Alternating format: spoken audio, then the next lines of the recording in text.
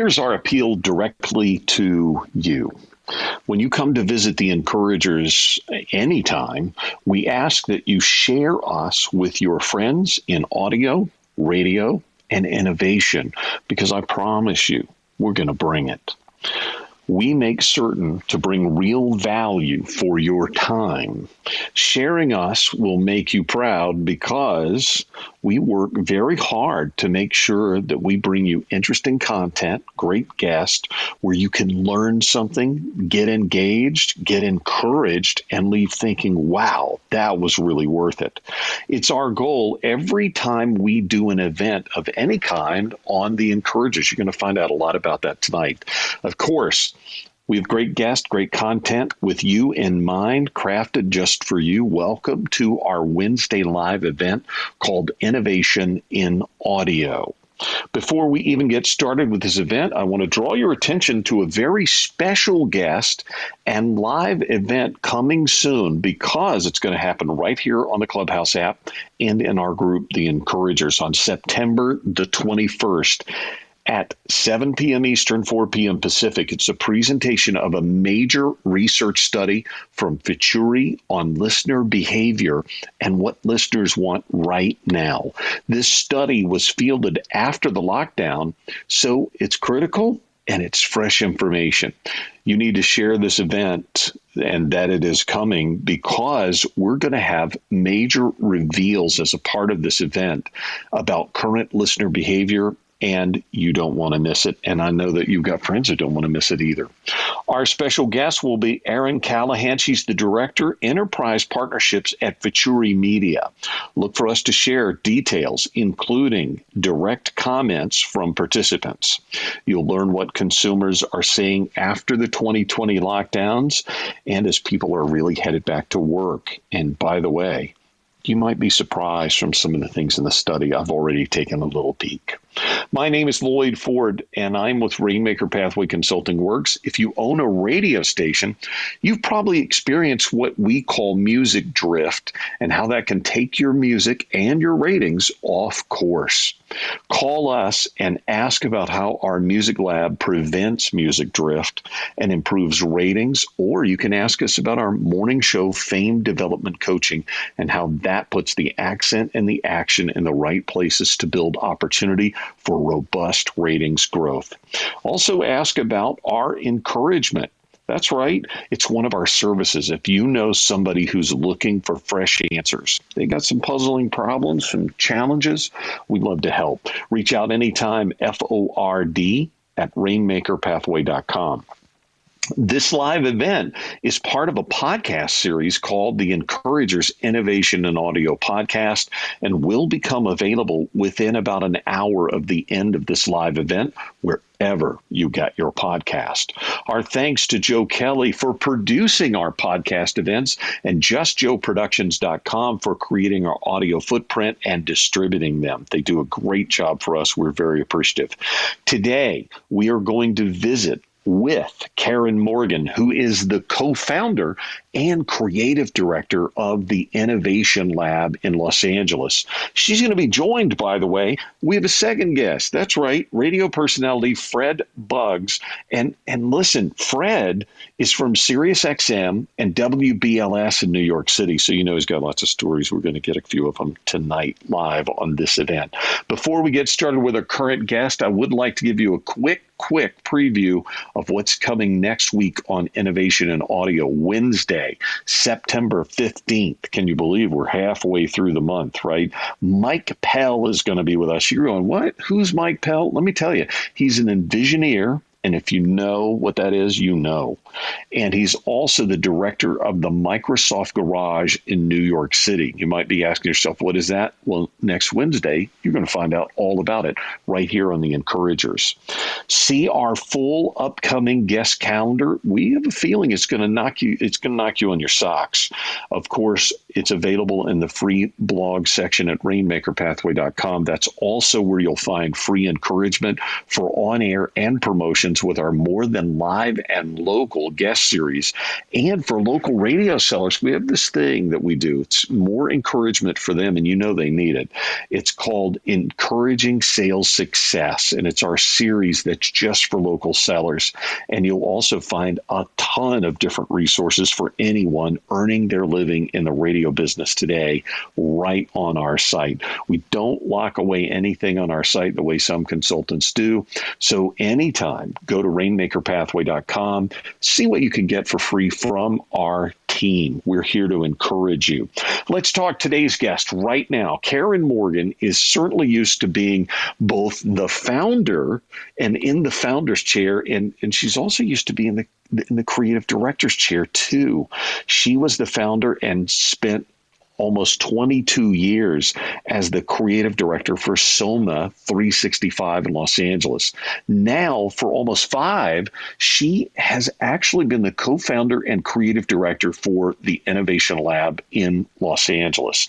She literally works with leveraging innovative technology, and it's going to be super fun to talk to her. Karen, welcome to the Encouragers Innovation in Audio. How are you? Very good. Thank you for having me. Always love that. Do we want to tell folks where you are just for the fun of it? Because you're not in Los Angeles right now, are you? No. I'll give you a hint. Aloha. Aloha. Sending aloha. So now people can be jealous. We know that you're in Hawaii. Listen, most of us, we experience the words creative director when we run across names like Don Draper. Are you like that fictional character, but advanced in terms of dealing with technology? Because, it's not the 60s. We're almost a quarter of the way through the 21st century. Are you like Don Draper? Totally the opposite. Oh, you are? Oh, totally. Yeah. 100%. All right. I would say that. I don't know. Yeah. I guess I just lead with a lot more, kindness and empathy. I'm kind of very new school. Oh, I like that. that. That's kind of a good thing to be hanging out with. I mean, we all love the hip thing for TV, but really, what do you want when you're engaged in a process with somebody? You want them to be kind, right? Well, especially when you're working in the creative field, right? You don't want to work with someone and come off with such an attitude or such an ego where people can't be vulnerable and comfortable, right? Because if you're trying to sell a product or you're trying to create some sort of desire or an emotion, whatever that is, right, you have to kind of draw that out of people. And I just find that, bees are attracted to honey, right? Absolutely. And look, I had a conversation with a high creative, that's what I call it today, a highly creative programmer in a major market. And he was saying, look, it's really hard. It's challenging to have a bad culture when you're trying to bring out creativity. It's horrible. So listen, I would like for the people listening and later on the podcast, people listening, to have kind of an understanding of what you are and both your creativity and the world that you work in. Can you give us an idea of what kind of clients you have worked with over the last decade or two? Sure. I mean, I've worked with everything from large global clients, the AT&Ts, Microsoft, HTCs of the world, to, smaller startup companies, and, done a lot of events, whether it's things on Rodeo Drive or, brands. I mean, I've kind of worked all across the board, everything from large to small. I really love that. And look, I want to know what attracts you to found or to be the co-founder of companies working in such a creative field. What is it that you go, oh, this is for me? I think it's the ability to create. I'm very good at visualizing things. And so when someone comes to me with an idea that I like, of course I need to feel like I can execute it, but I also just love the whole process of being creative and inspiring people. A lot of my work, I would say, has a real beauty element to it. It's got fashion, beauty, and a look to it. I think over the last 20 years, I've established sort of a look that I would say is my look. It's very consistent. It's very clean. It's very polished. It's very classic. It has, I can deliver. And so when I work with various clients, depending on what the project is, I'm really good at helping someone take that idea from their head, into a conceptual piece of paper, then into I like to use Keynote a lot for presentations, and then what are we doing as the final product? Is it AR? Is it VR? Is it XR? Is it 360? Is it just basic advertising? And these days, it's kind of all of the above. You really have to look at every single medium and how you're going to produce in those worlds, because the one vision needs to kind of carry itself through the rest of the campaign. And it used to be that people would create campaigns on a quarterly basis. Now, I mean, you have to create a lot of content really fast. So you need to be very organized also. I'm so glad to hear you say that, because I'm always preaching and pushing with our clients to say, look, it's not like it used to be. Things are different now. You have to make sure your messaging is correct in all places, right? Right. And it's the right messaging. People care now about your values. People care about who you associate with. People care about what you're thinking. You have to be really mindful today as a brand, I think, on what is that message and what is your brand voice and what are you communicating with your users, especially the young users. They really care, and they're looking at you. Oh, they're going to take a good look. Rapid. Yeah, more rapid than the older us would do, right? Oh, no. For sure. Crazy. All right, so look, I've not talked to you about this, but you said these words to me about the creative and everything. We had a guest a number of weeks ago. I won't say exactly when, but it's somebody that I have a huge amount of respect for. And I was shocked when they said creativity comes and goes for me. And I thought, oh my God, I thought this person was very much like me. I've always been fortunate. I have whatever it is, right brain, left brain, I do strategy and I do creativity and I do behavior. Is creativity always with you, Karen?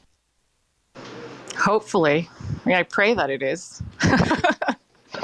Okay. Sometimes, yeah. I mean, I would say that I'm kind of like you in a sense where I have like that left brain, right brain thinking. I can be really strategic and understand what's going on in the business and work on the CEO level with many people and brands that I work with and understand like what is that corporate message that we're trying to get across. And then I can dive completely into the creative and almost have to block that other side of my brain out and get really into, what does somebody want to see? What do they want to experience? What do you want them to feel? Which is really different than what are we selling and how much are we selling it for, right? Those are two very different ways to approach it. And, in my role, you kind of have to tie those two things together. I love what you're doing. You're falling right into my next question. According to what I've read, the Innovation Lab is essentially powering next generation content experiences. It's interesting that word experiences is largely what we do with creativity and audio. I wonder if you could walk us through how you do experiences with content at the Innovation Lab.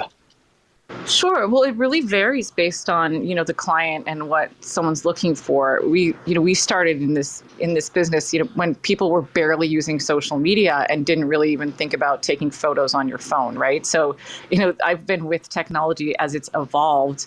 Right now the big word is metaverse, the big word is XR, it's NFTs, and what are you doing in that experience? And so that's kind of a natural evolution for me to play in that space. But, back to kind of where we at the Innovation Lab kind of focus and thrive is kind of, I would say, we're sort of orchestrators in the middle of technology companies that really have some great tech, but have a hard time marketing that tech to larger brands who want to play in the tech space, but really don't have that team and the infrastructure or the bandwidth to put that together. And then kind of we bring that creative element that sort of ties both things together. So I would say at the Innovation Lab, we're really orchestrators of next gen content experiences, whether that is, social media, whether that's print, whether that's audio, whether that's XR. And that's what I love about XR. It really brings everything together. And you need that audio. I mean, when you walk into a space, if you're going to create, you're really moving from 2D flat to 3D experiential. And when you do that, it combines all of your senses. So it's so important to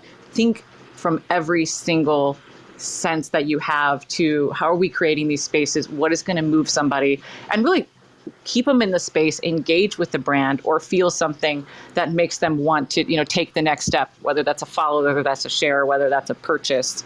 You have to kind of think in those terms. Really important to your clients, right? We can that's what you're getting measured on. That's At the right. end of the day, did it work or did it not? It doesn't matter Yeah. how creative you are. At the end of the day, it's all about that. It's funny, no matter what business you're in, that's what it really comes down to, right? It does. So listen, you have expertise including branded content creation, 3D design, merchandising, augmented reality, virtual reality, 360 content development, social media content creation, whew, and a strong understanding of user experience design. Whew. How long have you been involved in creativity, innovation, and, well, what I'm going to say sounds like a lot of fun? Yeah, I mean it's fun. It's definitely challenging too, right? Of course. I've been on this side of the business probably 20 years. I started as a model internationally, which was a really great footprint for me. I worked for very large fashion clients and kind of going underneath that world and seeing a deep dive, you see the level of detail when someone's creating a collection, right? Whether it's Carolina Herrera and you're seeing her lookbook to her fashion shows, to her collection, the way she ties the bows, to the way she makes sure every single detail is in place. I would say that gave me the foundation to be good at what I do because it's really about those fine details that really make it all come together. And so you paid attention during that part of your career. And it's totally really paid off for you, right? Well, it's kind of boring. Modeling's great, but it's kind of boring. You're just standing there a lot of the time. So I was standing there, but I was also really educating myself on, how do they do everything? What are they doing? How does this work? What does this photo shoot look like? What is the art direction? You get to know everybody from, makeup to hair to models to stylists to the business people to the lead designers. And that world is very much kind of this world that we're playing in now because fashion brings you into a world, when you see their music videos into an experience. Correct. Yep. I want to talk about that. Experience is so important to humans. It's like we're hardwired not to change or to appreciate change at all unless we have an exceptional experience, and then change can be rapid or even immediate. Yeah. You deal with a lot of brands and experiences surrounding their brand or brands. I think this is especially valuable to people in our business who are programmers, but I mean, pretty much everybody, because everything is a brand now. Everything. Every person is a brand. I mean, absolutely, 100%. Every teenager has a brand. Yes, isn't that the truth? And can you share with us a bit about how you get started with a brand? So, you get contacted or you contact them and something starts that process. What is that for you? Well, luckily my partner is my husband, E.C. Morgan. He's great on the biz dev strategy side and research side. So he's always in front and gets the trends. I mean, he's always right on every single trend. So I'm really brushed up and polished on that level, which is half of what I do, right? If I'm going to be great and creative, I have to have a great strategy and I have to be on trend. So that's number one. Number two, when I start working with a client, I really like to, just take a really big deep dive, look at what they've done now, what have they done that's working, what hasn't worked, and then kind of just sort of almost I almost screenshot every single form of media I can find that's out there. And then I kind of go into detail and figure out, what's working, what's not, what would I change, what would I not change, and people are sensitive about their brand. A lot of times it's their baby. You have to be kind of, you have to be sensitive, but you also have to bring people into the next generation of what's happening, where technology comes in and experiential comes in. So, I kind of go there and then create a really tight, design document of how we're going to execute. What's phase one, what's phase two, what's phase three. And, once you get through phase one, it starts getting easier. And then you're also working with teams, and sometimes you're working with very siloed teams, right? So you kind of have to talk to this division and this division and that division. And then you're working, I work a lot with CEOs directly with the CEO of the companies Sure. I work with. So usually that's sort of the relationship with the Innovation Lab, as we work on that CEO level and kind of help bring that vision into execution mode and innovation mode and drive that sort of in that lane of brands we work with. And you're really telling a story, aren't you? Always. Always telling a story. which we're hardwired for stories too. Right. Listen, now I'm going to get a little weird because Okay. I'm going to bring up what are, for the rest of us, just kind of initials, but kind of it wows us a little bit. Kind of like when people start talking really a lot about Elon Musk, right? So are you a big believer in VR, AR experiences? And can you explain those to us like we're fifth graders? Because we kind of are. I can try. So I was introduced to VR probably maybe 7 years ago and went in, to a headset, went into this world, and it was incredible. And I was like, oh my God, I have to create in this space. Like literally, I couldn't wait to create in this like VR environment. Talking about challenges, not an easy way to create. Luckily, we hooked up with HTC and we created a couple of different 360 experiences.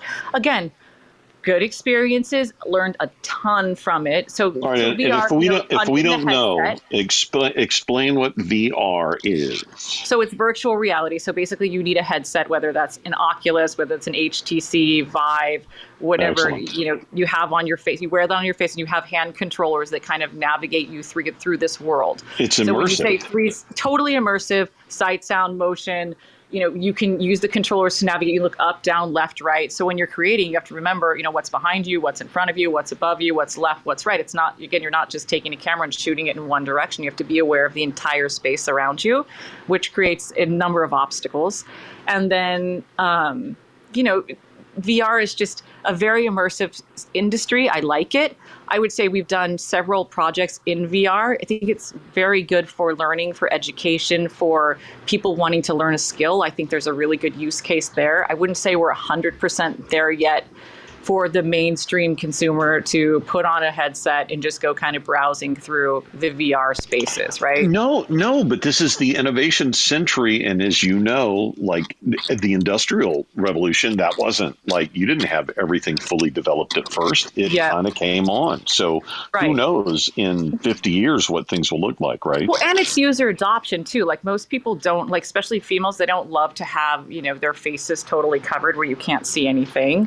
We did several events and, did a future of retail event where, we had brought several brands through it. And, it's interesting. You can kind of bring people through a showroom, but it's still, there's just that, it's kind of like when people got their phones, they didn't realize how do you navigate? Now everybody does everything so fast on a phone. It's the same thing in VR. You have to get used to how does that user experience work? What am I doing in this space? Why am I here? But what I love about VR is the ability to transport you to somewhere completely different and really get a feel. So I would say, yes, I love it. Not as much as I used to. Oh, wow. I see. Yeah. It's hard because it's really expensive to create great VR content. And then who's watching it, who's seeing it. I don't know if it's fully there yet. I would say when AR glasses come, I would probably bet on that. I see. All right. So listen, here's what this is really about. I want to know, this has got to be like the holy grail in your business, this thing I'm about to bring up. So do you always try to create immersive experiences with customers for brands, put them in it? I try my best when you can and you have the budgets. I mean, again, it always comes down to time, budgets, and vision, right? What can you execute? And so I always sometimes go back to sometimes less is more, but always I try to bring people into an immersive space. And again, now working in XR and kind of working in the metaverse space, you can really do that so much easier than before. And explain the metaverse again, because I mean, look, we had somebody talk about it the other night, but just kind of break it down for us just a little bit, kind of the 30-second version. Yeah, I mean, if you're familiar with Fortnite and you watch people inside of a 3D 360 world playing socially with playing a game, having a challenge, being inside of a space with someone else or a group of people, the metaverse is really kind of just it's a new world, right? It's a new digital world. And it can be a small showroom, it can be a large game, it can be, whatever you want, right? You can It's just a new digital space and world, and it's kind of where it's at right now. And people think of it as games, but it's so much more than that. I mean, where this is all going is, there really are totally different worlds that people immerse themselves in, right? Oh yeah. I mean, it's exploding right now. I mean, with COVID and everything else you bet. going on. And really gamification has really been the driver of it. I mean, look what you can do with a game in Unity now. I mean, Correct. it's incredible. And now that it's getting more realistic, I think that, there's the younger consumer, they're already fully in it, like way beyond any of us. And then for myself, I like going into these worlds. I like, teleporting myself into a different space. And I think that as people get more used to the technology, that they're going to enjoy that experience. I mean, browsing the web is great, but it's time for like Web 3.0 now. Let's go deeper. Well, and look, it's so much fun. People like to talk about how people don't like to change. Well, you know what? You just look at what happened after the iPhone was introduced and how rapidly everybody's attached to these smartphones. It's incredible, right? People will change. For sure. They don't like imposed or they'll get change. Left behind, right? Or will. You're gonna just age and not be with the times. Then you'll be over there talking like this. Right. All right, you can't send a text. That's right. How do you do that again? Okay, so look, it seems that the smartest retailers, and you know this because you work with these folks all the time, especially those with higher end products, they have to show their brands off in unique and wholly compelling ways. I'm going to ask you, when you're not talking, to just mute your microphone. That way we won't get that feedback. It does seem like this would be a highly competitive space that you're in where the best ideas win. And I just wonder, do you thrive in environments like this? What drives you to deal in creativity and innovation and specifically creating a customer immersive experiences, which has to be really competitive? Yes, it's definitely competitive, but there's also kind of an experience layer where, again, I've been in this space for so long that I know, these are tech partners who can deliver. This is how we're going to scale. There's so many things to consider besides that. You really have to make sure you're marrying creativity with technology and the ability to really scale depending on how the brand works, right? Because not every brand is like, hey, I want to go spend $1 million and, create this amazing, 360 or metaverse experience. Some brands don't have that. So, I really like to look at it from how are we moving a brand from 2D into 3D? What's the most logical step for phase one to get them into this transition space and start thinking about that? How are they going to take their core team? Because a lot of people have creative teams in-house now. So how do you take those creative assets and expand them into these worlds? And are we kind of marrying are we marrying the world that the brand is already in? Are we copying that into a 3D space, or are we creating more of an immersive experience in that world? And then what does that world look like? And then what are they doing in that world? And why are they coming back to that world? That's Karen, kind of, you have to think why. Yeah, and Karen, I wonder if you will not be in a universe where you're going to have multiple big clients come together and create this metaverse experience together kind of thing. I can't see why that wouldn't occur, right? Yeah, I mean, we're working on that right now. We just partnered with a company called Next Play Technologies, and we're kind of building that gamified world right now, right? Creating spaces where brands can come in, build their world, create their games, create a space, create XR galleries, create NFTs. So we see that world and are kind of building the technologies and solutions and kind of an ecosystem for brands to play in that space. I love it when I have a guest come on. It makes me feel smart because I thought of something that's actually happening. I love that, especially when I know nothing about it. This is really fascinating.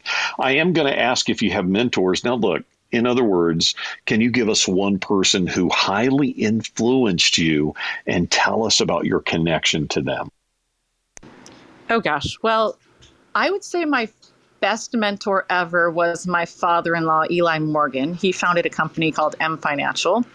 You can Google it. And he was, amazing because he not only, invested in some of our visions early on, but also invested in me as a person. And, we would be on family vacations together and he would be like, okay, we're going to get up at 6 a.m. And he would literally spend, from 6 a.m. to 10 a.m. working with me on the foundation of business and, how you operate, how you value yourself, how you work with clients and sales. And so that was my, the mentor for me, both personally. He was just amazing, an amazing father-in-law to me, but professionally really sort of kind of showed me the ropes a little bit and how to play in this world. And, he was one of the people who said you always need to work with the CEO directly. The companies change a lot, so you need to have that direct relationship. And that's proven to be very valuable for me. You're so fortunate to have somebody early in your life like that. Now, I'm going to let you off the hook here before I ask this next question. And here's how I'm going to do it. It's kind of a creative way. I'm going to say, look, nobody can tell the future. And if you meet somebody who says, hey, I know what the future is, you're guaranteed that they don't know. Okay.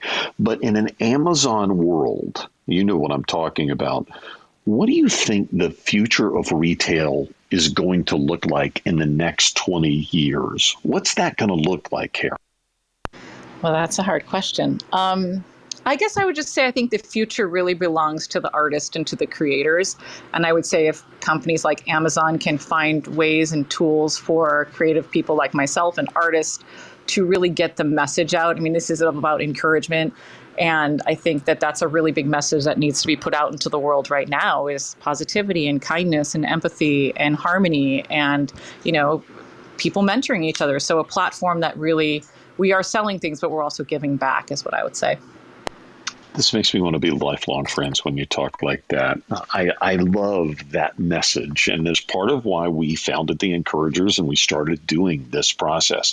I want to thank you, Karen, for joining us on Innovation in Audio. I hope you will stick around in case some of our folks might have some questions for you at the end. Does that sound okay?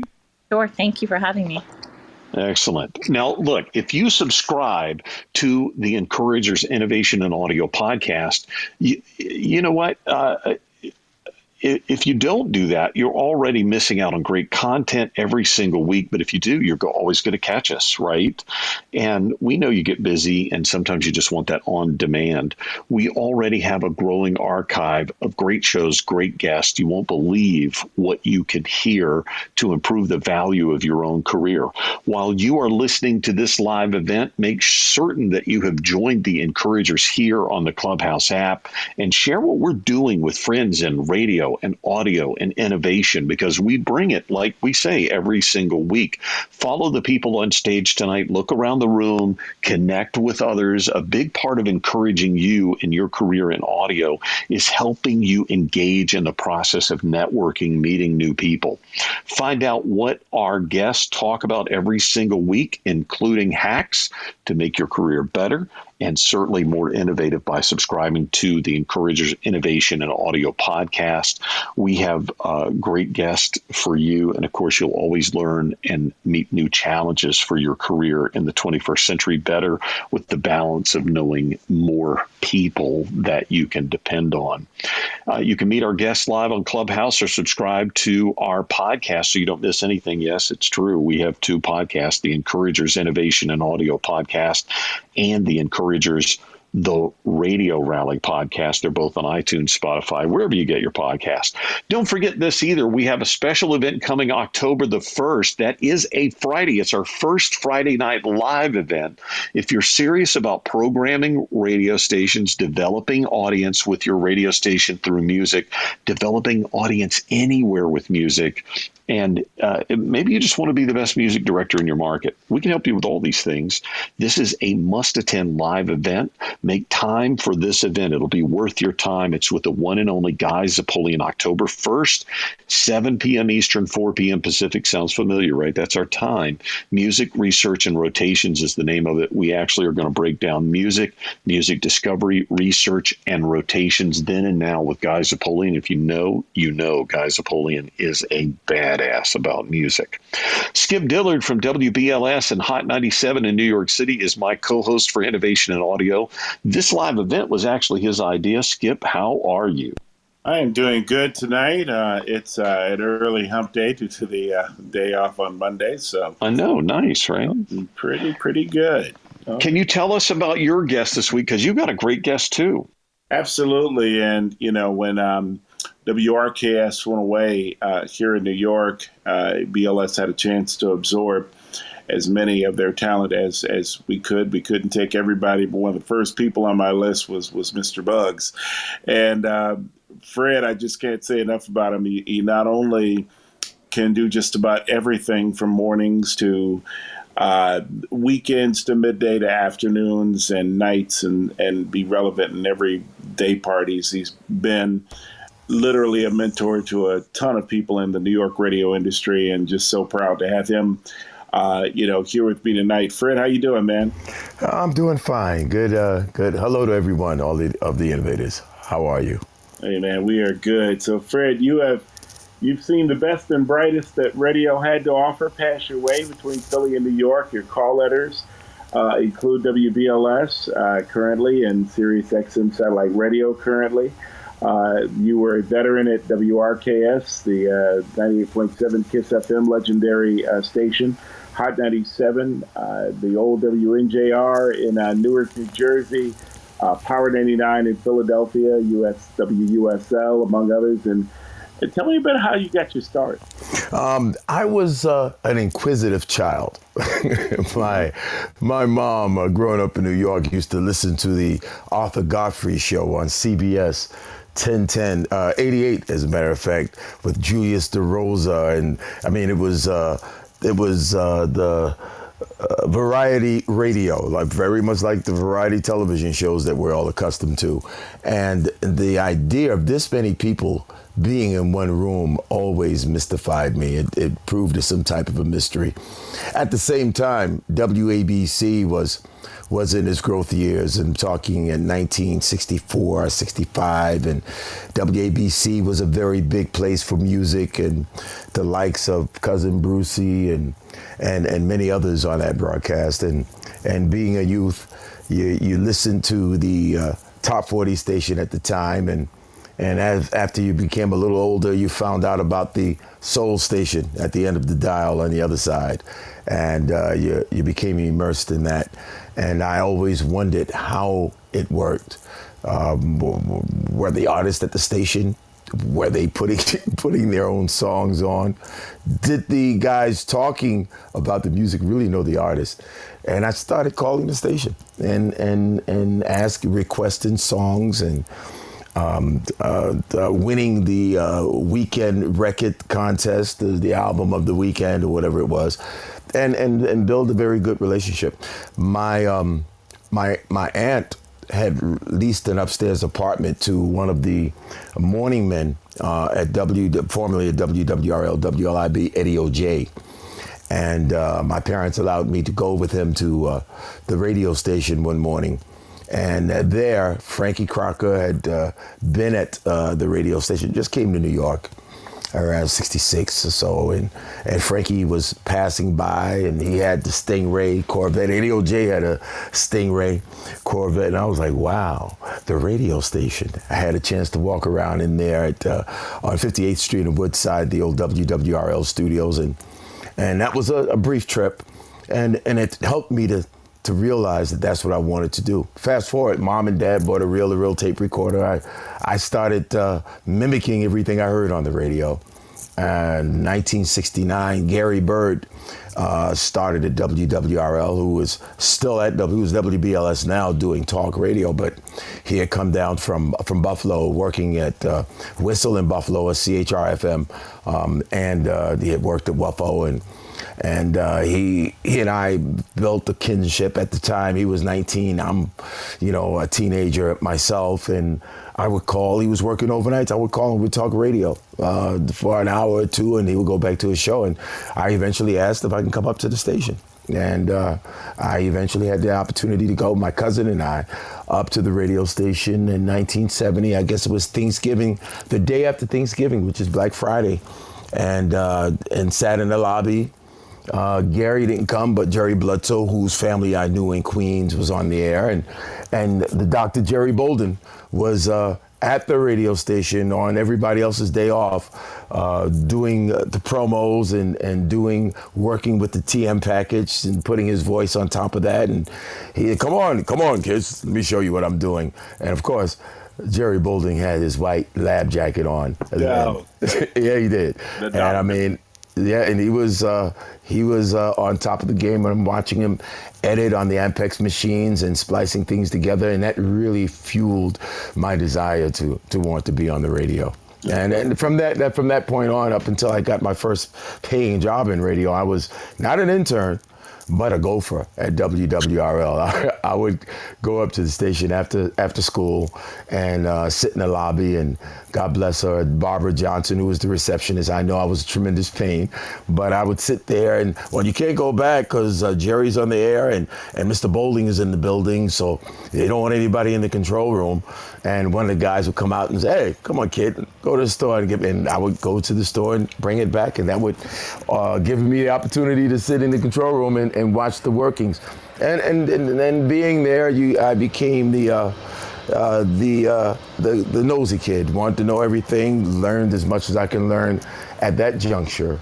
And that's what kind of gave me the drive and got me going. Yeah, that's so cool. And it's amazing when you look at how people break in the day versus that time. It really is amazing.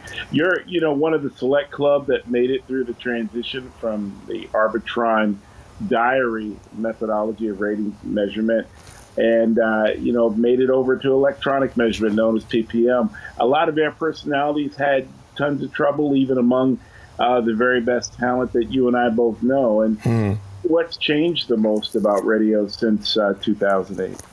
Well, for me, the transition was a matter of how my career went and many others.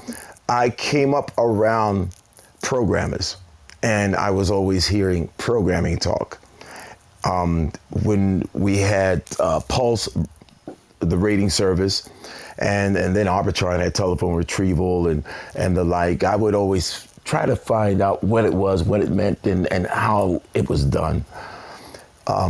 When we became currency with PPM, it was the same ideal. I had been in management for the most part of my career, APT, music director, and having been involved in watching, looking at the numbers, understanding the research, helping to put together the music research department at Power 99 in Philly. And so, that always was a part of who I was.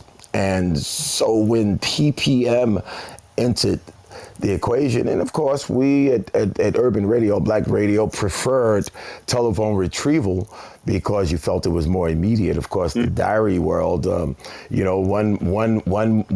book you could be this high in the ratings, and depending on who they liked or who they remembered, you could be someplace else.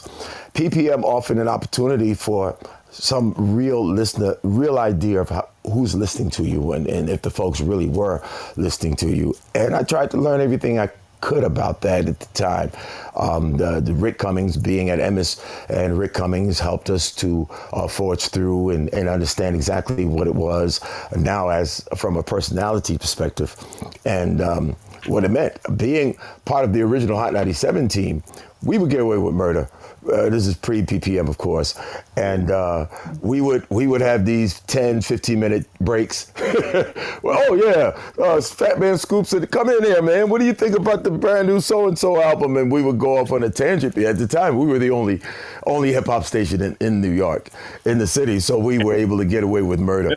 But enter PPM, and now you realize that you didn't have that flexibility anymore. And you had to be the spot on when it came to what your messaging was going to be. And it happened at a time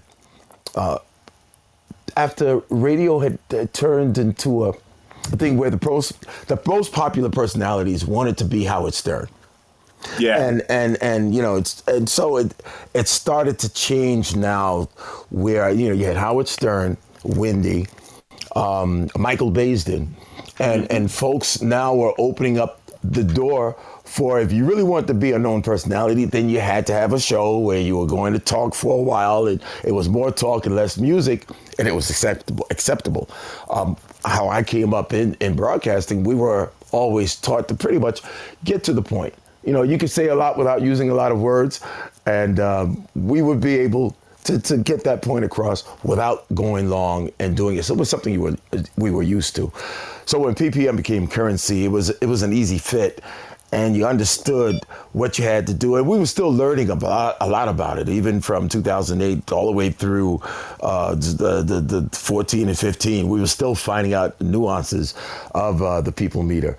But that's what helped me to get through that, was having always been involved in programming in some way, shape, or form. Having been on both sides of the table really helped me understand what was necessary to do it. And we're still finding new things out, and I'm still learning new things. You never stop learning. No, absolutely, man. And, Fred, I was a big fan of your air checks as Hot 97 transitioned from dance to hip hop. I remember I was just starting my career and was still in New Orleans, and all the news was around this rap music radio station in New York City. And I remember there were so many naysayers who believed that the advertising community would go sour on it, and even listeners would go sour on it, because there was this perception that people just didn't want to hear rap songs back to back. And what was amazing was that, you guys were kind of a renegade team that proved the industry, untrue, because Hot went #1 and you were part of that team. What was it like to be part of that crew with Steve Smith and Paco Lopez and some of the others that were there at the very beginning? Well, Keith Napoli at Camo had done it in the late 80s at Camel out on the coast, and we all were watching that, who were into hip hop, and wondered, well, how do we get these big songs that the mixers have played over the weekend? How do we move these into rotations? And working with BK Kirkland PD and myself as APD in the 80s, from 86 to 90 at WBLS. BLS was not known for being the station to play rap. Frankie had hired Mr. Magic from WHBI, and on the weekends his show was phenomenal. By the time I got to BLS in 86, he was still there, but we had to find a way to get those songs to get on, because those were the songs that were really reacting. Those were the songs that people were really acting for. Yes, they were still asking for the Teddies and the Stephanie Mills and the lot, but those were the songs that were happening. I think that one of the first songs that went into full rotation on BLS at the time was Rob Bass, It Takes Two. And we did it. The chairman emeritus, Mr. Sutton, couldn't understand why this song was playing every 4 hours on his station, and we took the bath and showed it. So fast forward now, I was 2 years out of radio. In 90 I left, and I did A&R at Cold Chillin' Records, and after that, Northeast Regional Promotion Manager at Def Jam. So when I got back on the radio, I don't know, I kind of think now that had it been a country western station, my mental was, I'm going to stay here no matter what the format's going to be. Yeah. And you try to adapt and make the transition. We were at that time, Joel was programming, and Judy was the general manager, Judy Ellis, who later went over to Citadel, and we were playing 3 rap songs an hour within the dance songs and whatever R&B songs we were playing. Sure. By the time Steve came in and it went full blast, it was amazing to be able to do it, because the fight had been, why are we playing these rap records during the day at other properties, right? Especially in New York, it was, we'll put it on after 6, or either we'll do it after 3, do it in September when the kids get out of school, but we're not playing that in the morning. And now here was a station in New York, the home in Madison Avenue, where we were playing rhymes all day. Now, mind you, we mixed the rhymes in with the R&B records, whatever, so it fit, and it made it, I'm sure, more palatable for a lot of folks who were the naysayers. But yes, there were a lot of people who were naysayers, and after a couple of books, and it started to show that there was something there. It was an amazing experience, because I think that staff at the time, we all learned from each other. The newer broadcasters who were getting on the radio perhaps for the first time, I was learning from them, and some of them were learning from me. So it was a great camaraderie. I think it was only dwarfed by what we were able to do with Jeff Wyatt at Power 99 in Philadelphia, because it was a very similar situation where we were playing rhymes, 82 through 85. And now, we're fast forwarding. Now it's all hip hop with the R&B mix. mixed in. So to answer your question, it was an amazing experience to be one of the first to do something like that in this market. It had to be, and I'd love to get very quickly your opinion on how the advertisers came around, because I heard some near racist things when Hot first went hip hop. I remember some general managers in other markets just moaning and groaning, "Oh God, it's going to kill advertising." And I remember, as Z100 and other top 40s started bringing in the Tone Lopes and others, they're like, yes. "Oh God, we're going to ghetto up top 40." There were some really, there was a moment in which, Hot 97 was kind of like, it was like blame Hot 97 for destroying contemporary music. Yes, I heard that from some of my former co-workers in the game. But let me say this: at that time, you had the station in Washington D.C. that was playing a lot of rap, playing a lot of hip hop. He was putting those records on, much to the dismay of the folks over at KYS, who wanted to have those songs first. The brand new LL Cool J record was playing at PGC, and Skip Finley was a little upset with the late Wes Johnson, national vice president of promotion for Def Jam. Why are you giving him the songs first? And Wes would always say with a smile, "Oh, unbelievable. I gave you the record first and you didn't put it on." No. He put it on. I didn't make him put it on. He put it on. And what was happening with the rap acts at that time, when you went through the Midwest, a lot of the kids who were the rock and roll fans were loving the hip hop. That was their music. So it was almost, we were late at Hot 97. Hot 97 was actually late making it an all hip hop station in New York, because the rest of the world were ready. They were ready for it. Yeah, it's interesting. Let's pivot a bit, Fred, to personality. You crossed paths with a lot of people in your career: Wendy Williams, Ricky Ricardo, Vaughn Harper, Chuck Leonard, Frankie Crocker, Howard Stern, Carol Ford, Scott Shannon, Don Imus. What do the most iconic talents in the history of our medium all have in common, in your opinion? There's something about Howard Stern that I would tell various morning shows I've worked with. Now, I wasn't on the morning shows, but with the morning teams, when they would get down on each other, when one would feel that the other personality wasn't pulling their weight, or they felt that they had outgrown their team. And I would say something to them, which was this. One thing I will always say about Howard Stern, he kept his team together. I mean, it's shown in the movie. He made sure he held on to his team. Most of the folks who left that show left on their own ammunition. True. He kept his team together.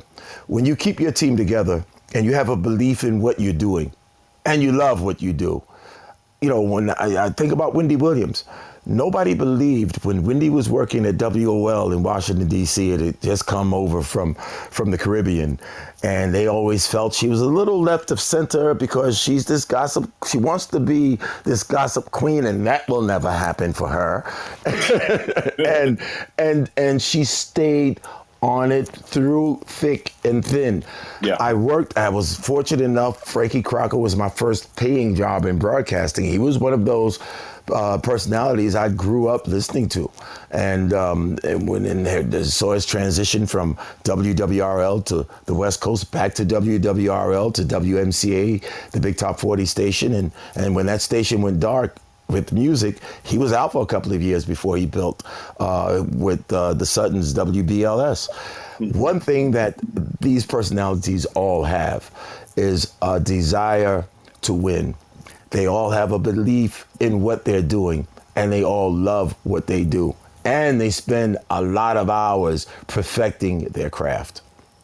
Yeah, no, I definitely couldn't agree more. Fred, you're also heard on Sirius XM, and you were an early convert to satellite radio while still working local radio. What were your early impressions of the satellite radio world, and how did it find its niche, in your opinion?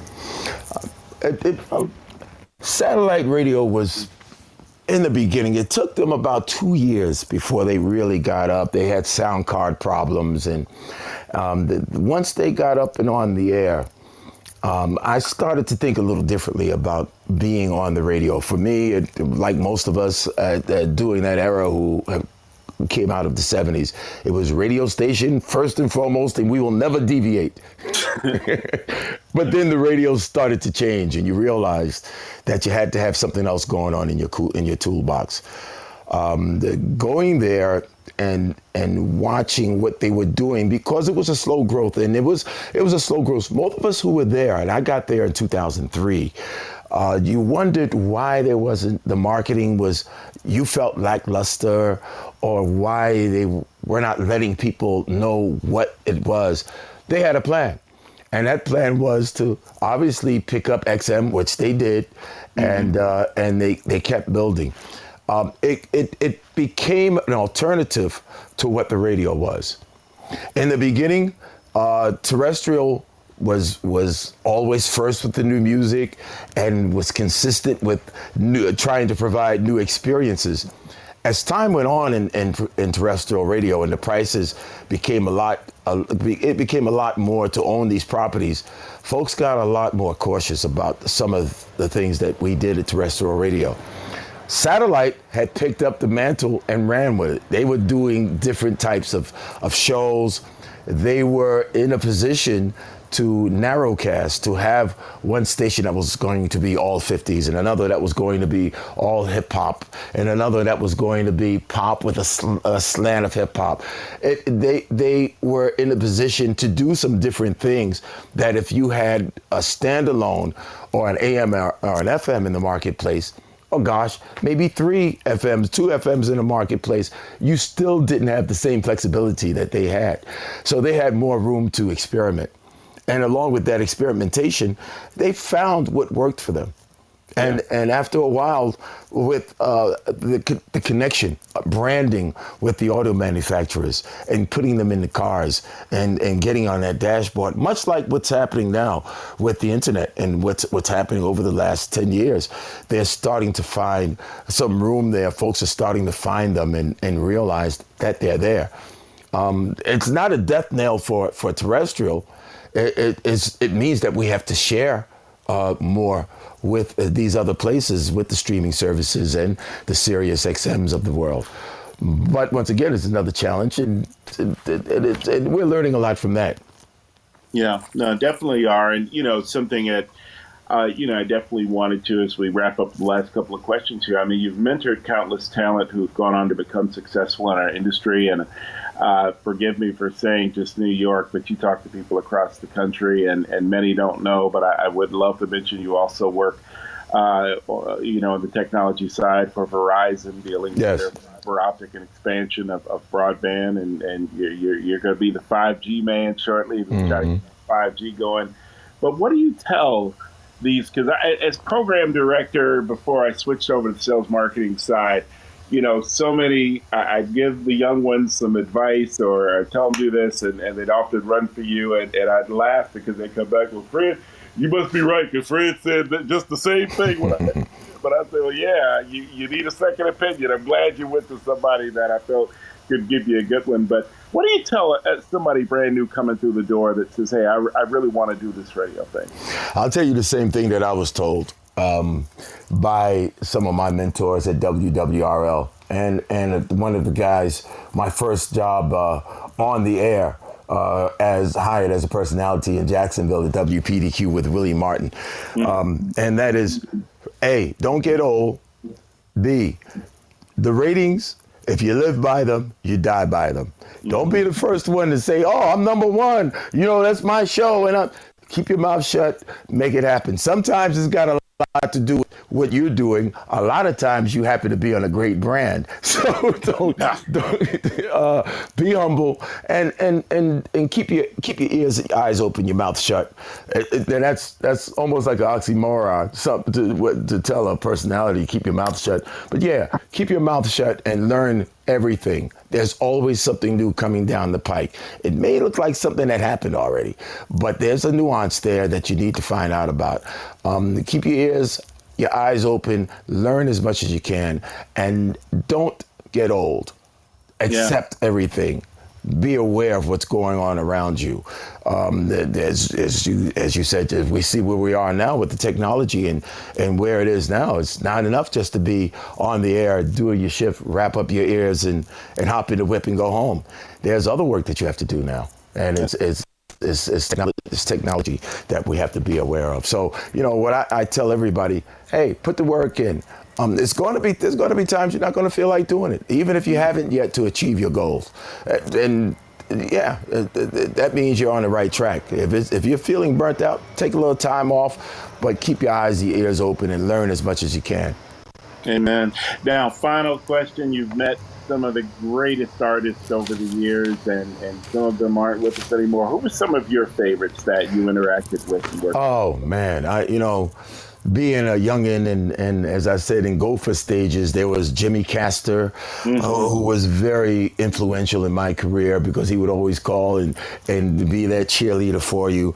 Ashford and Simpson, who I admired being a big music fan and seeing those names on the records of who wrote those songs out of Motown, to be able to interview them at WNJR in 1976 or 77. James Brown, to meet him, I would drive to his house whenever he would come to town in St. Albans, where he lived at the time, one of his homes. And we would hop on the bikes and drive over there to watch him hop out of the limousine and go in the house. But then to meet him and be on the other side.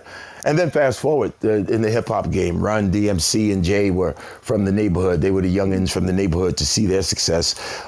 New Edition in Philadelphia as children at Lady B's home, and she would give them dinner when she came through and watch these guys to see them grow. And then the Jay-Z's and the Quincy Joneses, to meet him and have a conversation with him. I would have to say Quincy Jones would have to be at the top of the lot of who's still alive today as one of the great meets and the best people to have a conversation with. Yeah, I would agree. I had a chance to talk with Quincy at 2010, and that was one of the highlights of my career. And it's funny because I've never met someone that will, like, whatever's on his cuff will come straight through his mouth. I mean, and whatever music is playing in the background, he'll stop and go, who's that? Well, I met the arranger for that when I was in Spain in 19... I can give you the breakdown of everything. I mean, it's just amazing to see his energy still at the age that he is. Yeah, I would have to say Quincy Jones is on top of that. Yeah, no, he definitely would. Fred, I thank you so much. You're always an inspiration to me, and anybody who loves our business, whether it's radio, whether it's podcasting, whether it's visual or YouTube, you're always on top of everything. You're a pop culture enthusiast. You keep on top of the trends and just keep doing what you're doing, man. I mean, you're an inspiration to our industry, and I thank you so much. And thank you, Skip. Thank you, man. Lloyd, we're going to turn it over back to you, man. Very good. Thank you, Skip. And thank you, Fred. We are going to open up the room here just for a brief amount of questions. If there are questions, of course, we always tell people, like, just push the button down at the bottom of your iPhone or Android device.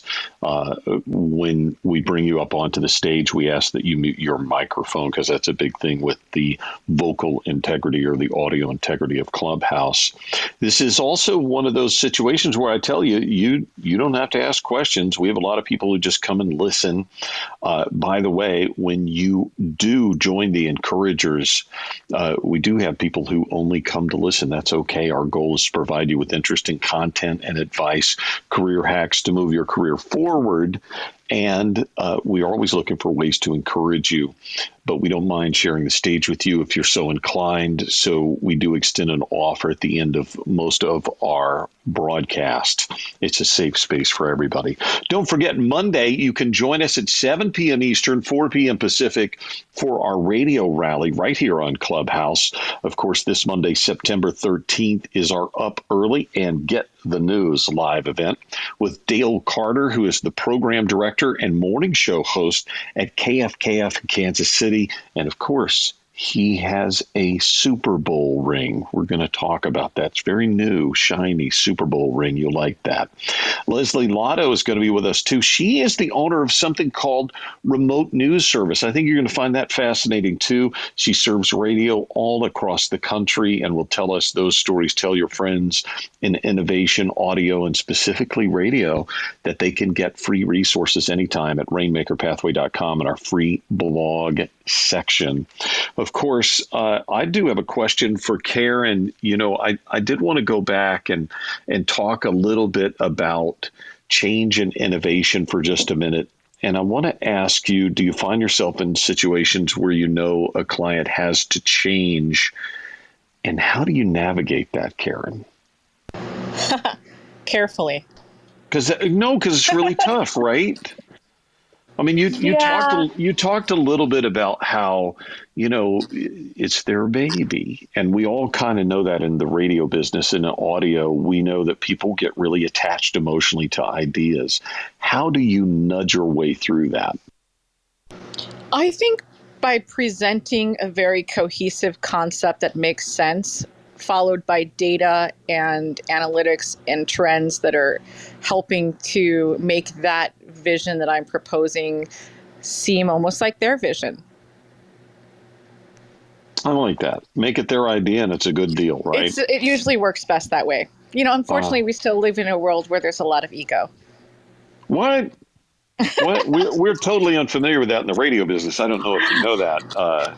That never happens in our business. Yeah, I mean, a lot of times, I mean, the lucky part for where I work is people know they need to innovate. So, please mute Larry. I'm kind of going in a way where people are kind of looking for that innovation, right? And sometimes I'm taking an existing brand and just, you know, amplifying it through these other new channels. That's right. But, you know, it's hard when people have a certain vision and they want to stick to it, and you have to kind of bring them into the future. But most of the time, I think people know they need to go So there. They know they need a little help, and sometimes a lot of help, right? Yeah. And in your business, where they're sometimes spending a lot of money, they should be listening, right?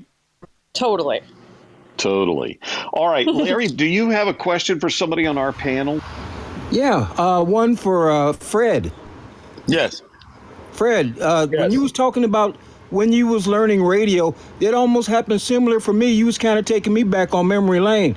I might want to tell you, I met Jerry Bolding in Kansas City at KWKI. He was visiting our PD down there, Tony Johnson. Okay. And in the lobby, we came up with my name that he christened me with. I've had the 50 years later.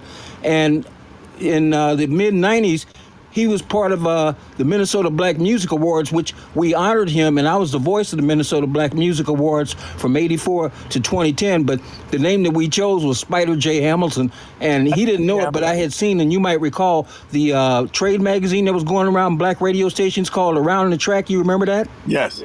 Yeah, well, I had saw Spider Harrison on there. I said, well, I like Spider too. He says, well, you better put a J in there to differentiate. And so that's the way it's been. But yeah, I met Jerry Bolding back then, and I was here when he met his wife here in Minneapolis back in the mid-'90s. But thank you for taking me through that. Spider Harrison. Good thing you put the J in. Spider's one of my oldest friends. He got in the game and went to was down in Nashville, but Spider to this day, if there's a Spider Harrison on the air somewhere, he will sue. Wow, that's interesting to know. Some people got a lot of attitude, right? All right, listen, we do try to keep things to about an hour. We're a little bit over. I do want to say our thanks go to Karen Morgan, co-founder, creative director of the Innovation Lab in Los Angeles, and of course, Fred Bugs, who is with SiriusXM and WBLS. They both have been our very patient and giving guest on Innovation and Audio. A very special thank you to Joe Kelly for producing the Encouragers Innovation and Audio podcast, which should be available within the next hour or so. And we also like to thank JustJoeProductions.com. They create our audio footprint and distribute our podcast, so we cannot do it without them. Please do share our podcast. Of course, the Encouragers, the Radio Rally podcast, and the Encouragers Innovation and Audio podcast with others that you know are interested in growing their careers in audio. Also, people like innovation. We're way into it. Both podcasts are available at Apple, Spotify, anywhere you get your podcast. podcast today. Please remember, be kinder than you have to be. Thank you for being a part of Innovation in Audio and the Encouragers, and good night.